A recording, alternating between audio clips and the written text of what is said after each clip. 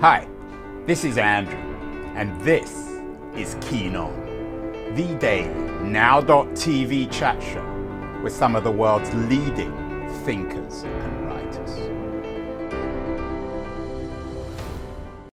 Hello, everybody. It is Tuesday, November the 28th, 2023. If you trust the writers, we're living in a paranoid world where everyone's being persecuted, everyone's terrified to open their mouth. You're judging from books like The Canceling of the American Mind, Cancel Culture Undermines Trust and Threatens Us All by Greg Lukianoff and Ricky Schlott. Both were on my show, and they both suggested that things are as tough now as they were in the McCarthyite period where everyone got put in jail for their own opinions. Sounds a little dramatic. Maybe it is. At least my guest today seems to believe it is. He believes that cancel culture has always been a problem, particularly for comedy, which he's an expert. Kliph Nesteroff has written 3 books on comedy, politics, and culture, the first of which was The Comedians, Drunk Thieves, Scoundrels, and the History of American Comedy.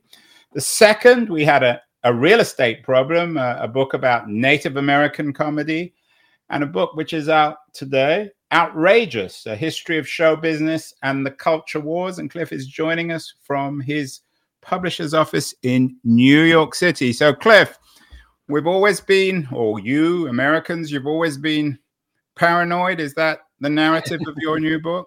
I like that. It's not how I describe it at all, but I like the idea of it. Well, I don't know if paranoia is the right word, but certainly there's always been contempt for show business going back to the Puritan era and even the colonial era. I don't agree with the previous guest whose book you showed on the screen. I find them to be engaging in hysteria themselves. I believe that there is more. That's the man. I agree. I got into trouble with Lukianoff, who seemed to suggest that I didn't get it. All these people were going to jail. I haven't seen any of them in jail. No, not at all. I spend much time in jail, so what do I know?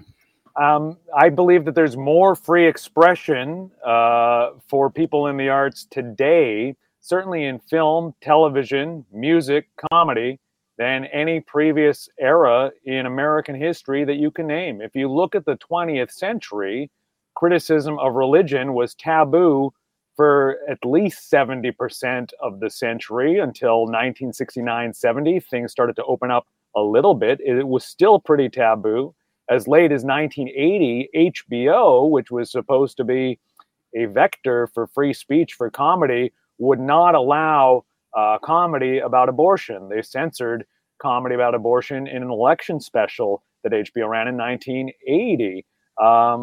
Political discussion and criticism in comedy and elsewhere was ultimately taboo for most of network radio's existence and television's existence until relative recent history, the 1970s, 80s, and 90s. You still cannot swear on network television in America, and those restrictions go back to the dawn of TV in the late 1940s. However, you can criticize religion in comedy today. You can engage in political criticism and commentary in comedy today. You can swear on satellite radio, on cable television, and streaming services. Compare the lack of freedom to traditional AM and FM radio for the entire 20th century to what you can say on podcasts and satellite radio today. I think the evidence is clear. We have more freedom of expression today, not less. That being said, there are some new taboos. Most fall into the category of slurs, bigotry, or at least that which is perceived as slurs or bigotry. And taken in comparison with the totality of the 20th century, that's a minimal amount of taboos compared to what was off limits for the entire 20th century and, of course, the entire 19th century and 18th century. I think it's obvious that we have more freedom of expression in comedy, in television, in film, in music today, compared to as recently as the 1980s and 90s, when a group like Two Live Crew was put on trial for obscenity, whereas someone like Carly B does a song like Wet Ass Pussy, and it's a huge hit, and she is not persecuted. Yeah, my daughter played me that, and I have to admit, I tried to ban it, but she wouldn't turn it off. Well, there you go. What about within the universities, though? I don't want to speak on behalf of Lukyanov or Schlatten. Like you, I'm not necessarily a big fan of their work. But I think their focus is on certain institutions, perhaps outside Hollywood and network television, the universities in particular. Does your book go there, or is that an entirely different subject? No, I go there a little bit. You have to look at the foundation that Greg Lukianoff and his co-author work for, the Fire Foundation, and who funds it. Their foundation is funded largely by the Charles Koch Foundation, the Bradley Foundation, the DeVos Foundation, and the Scaife Foundation. All of them are very well-known bankrollers of the far right in the United States. Now, why would they? Yeah, I have to jump in here, Kliph. I don't want to turn this into an opportunity to beat up Schlott and no, we'll set them aside. And also, in defense of those guys, I mean, to be fair to Lukyanov in particular, he's been critical of both the left and the right. I certainly don't see him as some sort of puppet of the right. Well, I do think they use that as a Trojan horse. They've hired former ACLU lawyers to give the facade of being equal players. But the people that bankroll that organization have bankrolled the conversation that exists about what's going on college campuses, which is why I bring it up, because comedy and comedians have been involved in that conversation, used as examples that there's no freedom of speech on the college campus. But if you look at who invites most of the speakers who have been protested in college campuses, not comedians, but political speakers, many of them are funded by the same foundations. And when people object to them on college campuses in the act of protest, well, what is protest? Protest itself is an act of free expression. But the way it is categorized by those foundations in the media channels that they fund is that they're not engaging in free expression, they're engaging in censorship, that they're engaging in cancel culture. So while it's two different viewpoints that are clashing together, a speaker who is accused of bigotry, perhaps, and protesters who are objecting to the speaker, they're actually both engaging in free expression, but clashing with each other on viewpoint. That's how I see it, but that doesn't seem to be the way that is generally categorized in the press. It's categorized as free speech for the speaker and censorship from the protesters, rather than free speech versus free speech. What about the McCarthyite comparison? I was particularly troubled by that. And what's your take on the idea of comparing the supposed cancel culture of today with the anti-communist witch hunts of the 1950s? And you're an expert on Hollywood. You live in Hollywood. Of course, Hollywood bore the brunt of that. Well, I think it's a little bit of a cliche to compare anything to McCarthyism. It's sort of like people in politics comparing their adversaries to Hitler. It's overdone. There's other analogies we could make. Who, Kliph? I hadn't heard of that guy. Who is he? Oh, he's a very controversial. He was very much in favor. Is he the guy with the mustache? Yeah, at one point in his life, I believe he had a Charlie Chaplin mustache. Yeah, but I think that the McCarthy analogy is a little bit vague, because cancel culture itself, the concept is vague. We have to look at specific examples, then make the analogy. So we could possibly make an analogy to somebody in show business like Jay Johnston, who was a comedian that was much beloved. He was on Mr. Show, a comedy program on HBO with Bob Odenkirk and David Cross in the 1990s. He was on the Sarah Silverman Show in the early 2000s, and he was on the popular program Bob's Burgers recently. He was present at the January 6th debacle, and when it was revealed that he was there and being investigated by the FBI, he was fired by Bob's Burgers, and he has not worked again since in Hollywood. Now, he is under investigation. I understand that people disagree completely with what happened there on January 6th. They have a right to be upset, express their feelings about it, but his circumstance is sort of, in a way, similar to McCarthyism in the sense that he cannot work in Hollywood right now. Nobody will hire him, and it's because he was present at that political riot. It's not based on anything he said specifically. It's not based on anything that he has been charged with yet. Doesn't mean it might not happen. but he was fired from that show and has not worked since and has not So in been other invited. words, if you want to get some work in Hollywood, don't attend insurrections, or at least if you attend an insurrection, make sure that you're wearing a face mask so people don't know who you are. We are talking with Kliph. We are talking with Kliph Nesteroff, the author of Outrageous: The History of Showbiz and the Culture Wars. Kliph, what about history of comedy? We've done some shows about whether conservatives or liberals are funnier than the other. Conservatives think they're funny. Liberals think they're funny. They believe that conservatives can't be funny. Liberals think that conservatives think liberals can't be funny. What's your sense of the history of comedy in terms of the culture wars? Have the left always been trying to shut the right up and the right always trying to shut the left up? Generally, I think when it comes to political comedy, all of us really only enjoy the political comedy that we agree with. When you disagree with it, it's hard to laugh at it. However, if somebody isn't explicitly political and you don't know that they're conservative or you don't know that they're liberal, we can generally enjoy that. So there are many comedians, we don't know what their politics were. We don't know what Rodney Dangerfield's politics were, so everybody can enjoy it. If he went on some rant against something that you love, your attitude would change very quickly. In terms of left-wing versus right-wing, throughout the history of protest in show business and elsewhere, nobody wants to confess that they're engaging in censorship. They'll cloak it in other language. On the right, people will say, well, it's not censorship, we're protecting the children.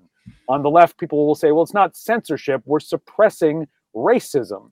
But of course, they're both censorship. It's just that each side believes that they're doing so for a noble cause and that the other side is doing it for a not noble cause. So traditionally, throughout the history of show business, certain showbiz controversies like The Birth of a Nation, Gone with the Wind, Amos and Andy in comedy, those were protested by ethnic minorities, racial minorities, civil rights groups, and left-wingers because they believe them to be bigoted. On the right, there have been campaigns to censor textbooks because they taught Black history or because they mentioned Martin Luther King, which many people on the far right at the time considered basically a Soviet conspirator. They thought that the Civil Rights Movement and the Civil Rights Act of 1964 would lead to a communist tyranny in the United States, which of course didn't happen, but many censorship movements throughout the 20th century were driven on those grounds. Is there anything, Kliph, you're a historian of comedy and of media in general. Has there ever been anything like the internet? Lots of arguments about whether the internet is just old media in a new technological form, in a new wrapping. Some people believe that the internet is genuinely different. What do you think? I think it is generally different, but I think there are these strange moments of transition throughout history whenever there is a new type of media introduced. Each new phase of media becomes a very effective tool for propaganda. Prior to newspapers, the propaganda wasn't effective, and newspapers very quickly became a vehicle for both truth and fiction and the demonization of whoever the adversary of the newspaper owner happened to be at any given time. Same thing happened with radio. And when radio was first introduced in the 1920s, there was a great debate. Will it be used as a vehicle for mass education, or should corporations be in charge to make it a vehicle for mass advertising? There was a belief that it would be a university of the air and that people in rural areas could suddenly take lessons from the radio and learn things that they wouldn't otherwise have access to. Of course, we know how it played out. It became a vehicle for advertising. Television comes in, the same thing.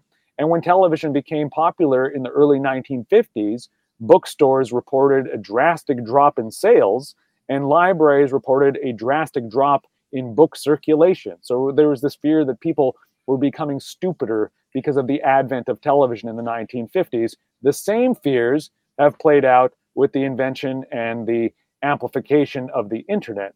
I think the big difference with the internet is that we're not really turning it off. You know, it is constant. And the things that we hear on social media are repeated over and over and over. And it has this sort of insidious effect in our minds that leads to anxiety and potential hysteria. Whereas in the old days, you might read the newspaper once and throw it away. Now we're rereading the same headline over and over and over all day long whenever there's a lull in our lives. And I think that does have a strange effect on the human mind. We're speaking with Kliph Nesteroff, the author of a fascinating new book, an important new book, I think, Outrageous, A History of Showbiz and the Culture Wars. It's an attempt to remain calm amidst all the hysteria about what you can and can't say and what you can and can't laugh at. When it comes to free media, I'm a big fan of our sponsor, Liberties, a quarterly journal of culture and politics.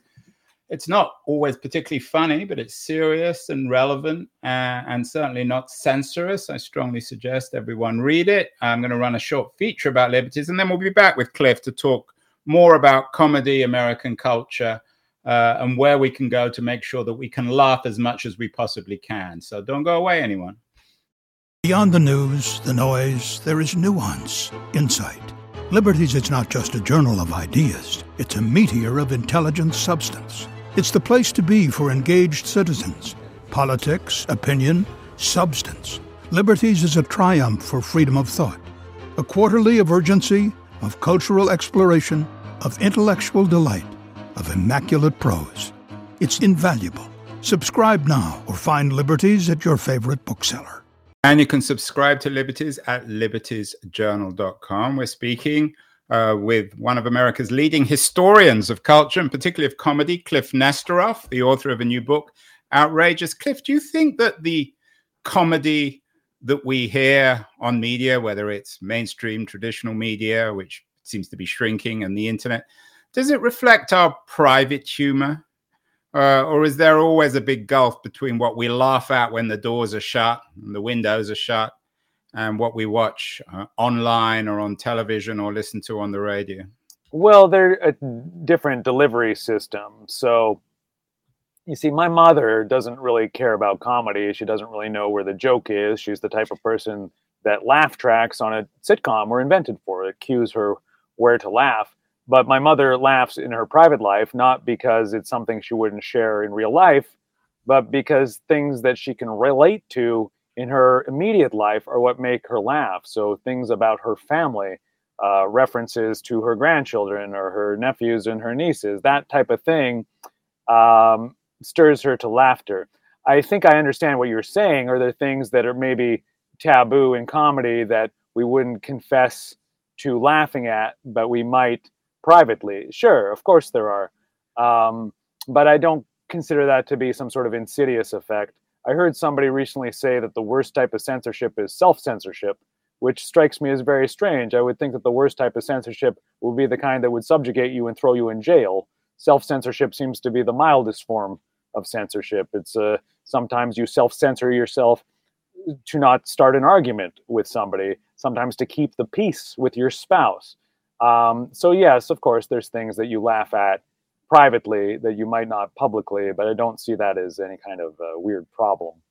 Speaking of censoriousness and authoritarian governments, do you think that humor is the best antidote, the best weapon? It certainly seems to have been a very effective weapon in Eastern Europe, for example, in their struggle against the Soviet occupation. The Czech humorists, of course, were brilliant. Maybe it's a cultural thing. But is humor, by definition, always the opposite of authoritarianism? I don't think so. I don't think necessarily. Hitler's Germany banned much comedy. In fact, they threw a comedian into a concentration camp as early as 1935. A guy named Werner Fink was jailed for making jokes about the Nazis. But they permitted racist humor. They permitted anti-Semitic cartoons. So in that capacity, it wasn't the opposite. Was that humor, though? I mean, I guess it depends how you define it. There is, in my opinion, a difference between comedy and ridicule. Not everybody is adept at comedy, but even the least talented person can engage in ridicule. But there are people that do define ridicule and the demeaning of others as humor and comedy. And I think that is part of the main debate in America today when people say, well, relax, it's just a joke. And other people are saying, no, it's racist, it's horrible. It's the difference between our interpretation of what is comedy and what is mere ridicule. What about you know who? I'm not going to mention his name, but he's everywhere, even if he's not on television these days so much, because the main stations don't like him very much. He's supposed to be running for president again next year. Some people think he's funny. Some people think he's outrageous. Some people think he's particularly unfunny. What's your take on him and comedy? Well, we have a different standard for people that are in politics than people who are in comedy. We have a different standard when somebody is on stage as a comedian and when they're just off stage riding the subway.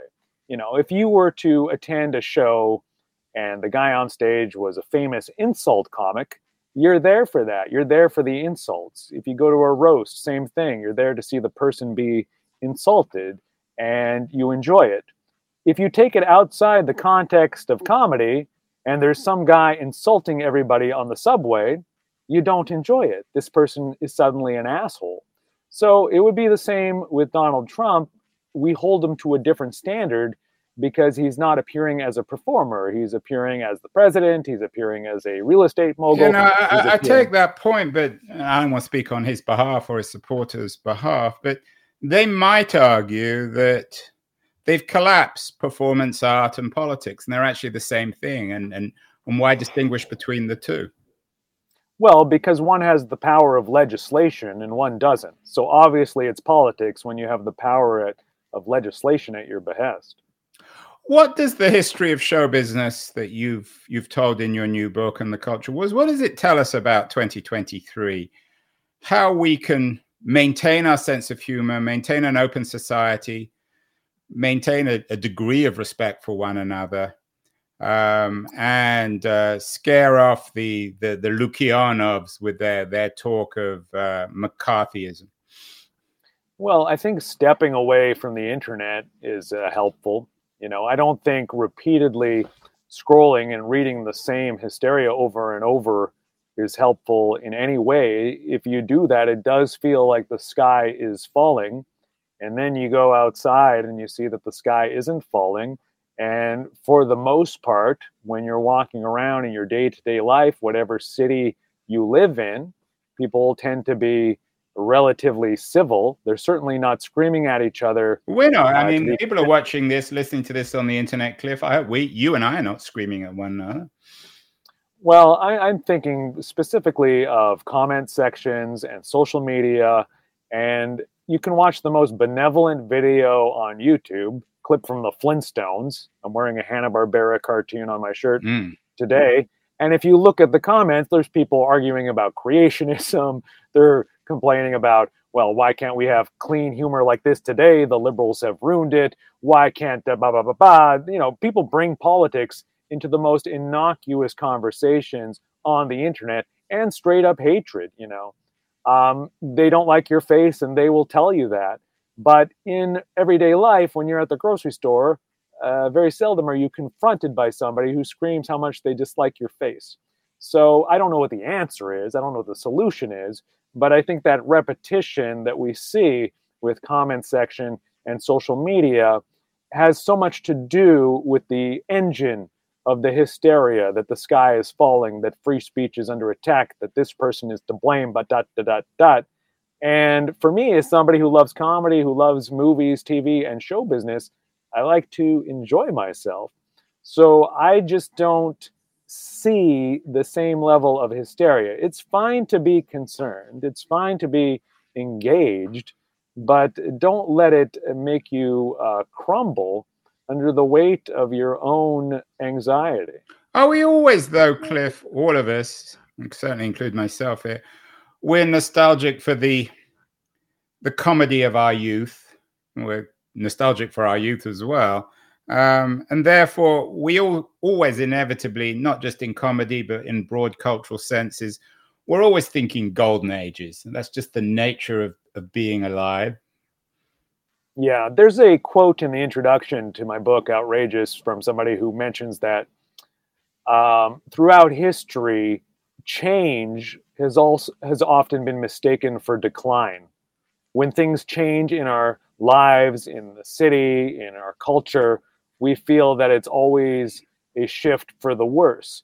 But if you look at the history of great things, I live in Los Angeles, where the vintage architecture is incredible, whether it's Spanish colonial architecture or Art Deco. It's very, very impressive, but it was all derided in its era. They said this architecture is terrible, it's gaudy, it has no continuity.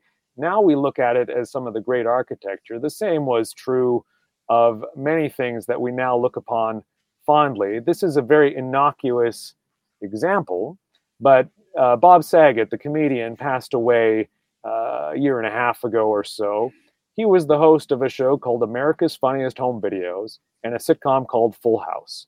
Now, by any objective standard, both of those TV shows, which lasted a decade each, are terrible. They're bad shows. They're cheap shows. They were made for a juvenile audience.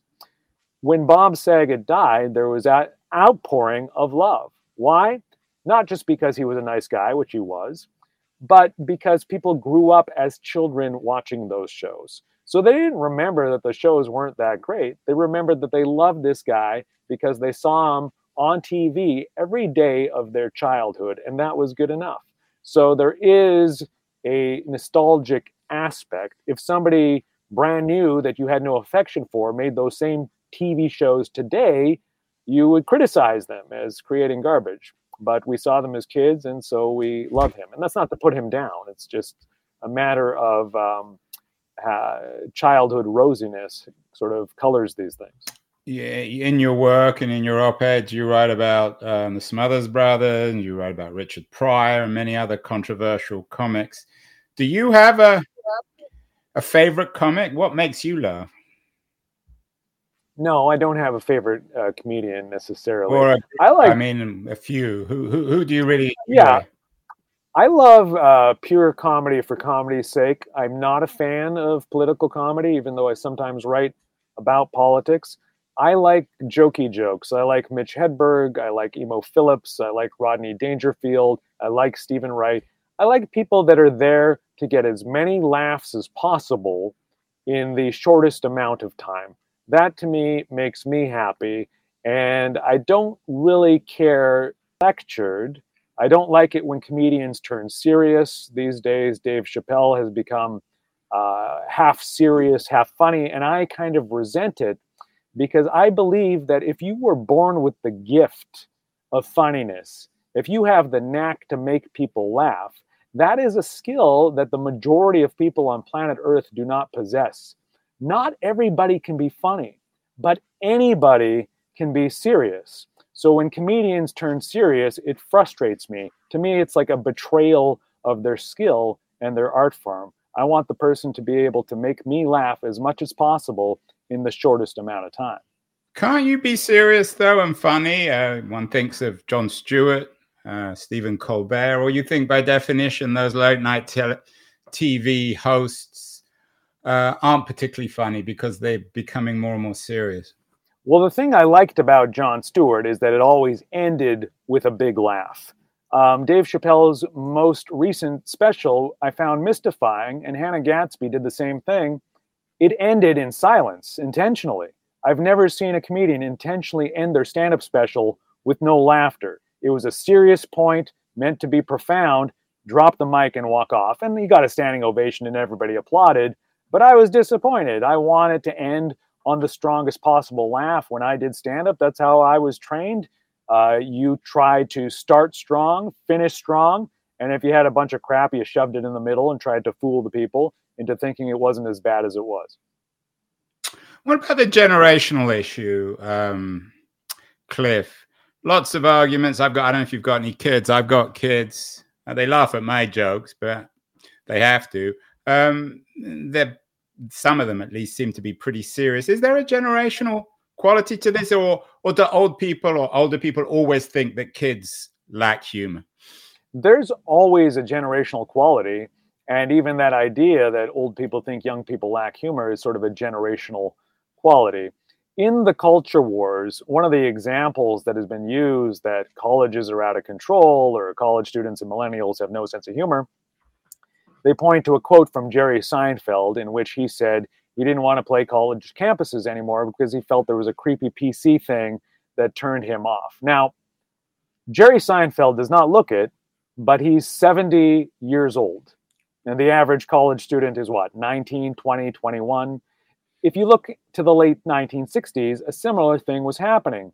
College students did not want to hear from Bob Hope. Bob Hope was one of America's most beloved comedians, but he became a more conservative stalwart as the years went on. And he was friends with presidents that college students had contempt for, and he boosted the Vietnam War, which many students had contempt for. They didn't want to see Bob Hope. They wanted to see comedians that reflected their point of view and that they could bond with in a certain way. So Robert Klein, George Carlin, those were the young comedians of the late 60s that were popular with college students. And I believe it's the same today. Somebody who's 20 doesn't really want to listen to a 70-year-old comedian. I love Jerry Seinfeld. I think he's funny. But I think it's understandable that a 19-year-old might prefer a comedian who's 25 that they could relate to better. So I think there is always indeed a generational aspect to these issues. Rock and rollers, Kliph, were supposed to die young. A lot of them did. What about comedians? I once got compared to Lenny Bruce, which was the best compliment I ever got.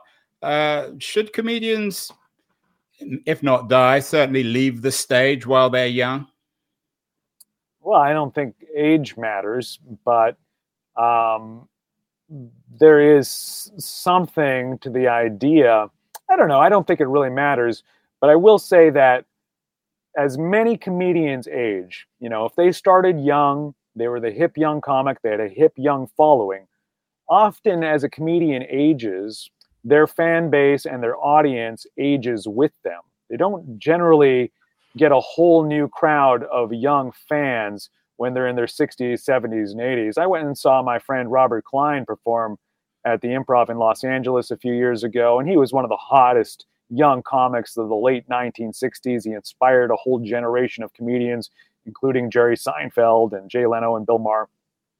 When I went to see him at the Improv on Melrose, this was probably in 2015, I was the youngest person there.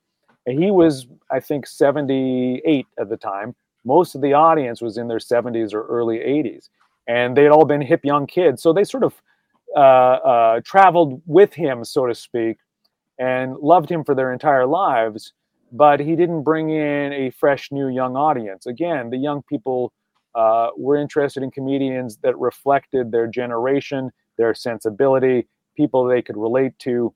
People often respond to comedy best when they can relate to it, and that's what makes them laugh. Final question, Kliph, in terms of your history, what does it teach us in terms of regulation? What should and shouldn't be allowed, and what laws should and shouldn't exist in terms of what people can say?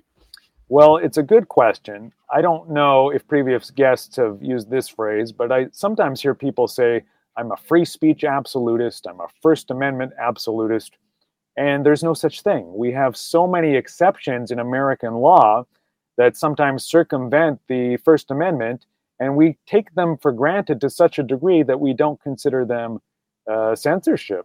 Slander laws, libel laws, copyright laws, laws against threats and incitement, vandalism laws. I would like to ask a free speech absolutist, if somebody spray painted swear words on the side of your house, is that free expression? And if you paint over that, is that censorship? If you're super dogmatic about it, you'd say yes, but I don't think any logical person would say yes. They would paint over it. In that capacity, vandalism laws, property laws override the First Amendment consideration. There are so many examples like that. They're hypotheticals, but that exist already under American law. In 1952, there was a court case in Illinois.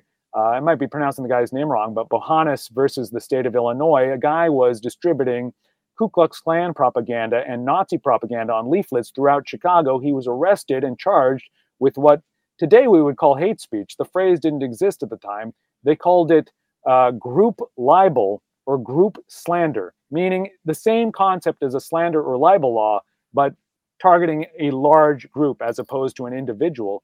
And he was convicted on that count by the court of Illinois, the state courts, and it was challenged. He was represented by the ACLU in 1952, who said, no, you are violating his First Amendment rights. The case went all the way to the Supreme Court in 1953, and they upheld the conviction. They said, no, you are guilty of group libel, of group slander. Very seldom does that charge come up today, but that was way back in the early 1950s, and it wasn't considered McCarthyism. It wasn't particularly controversial.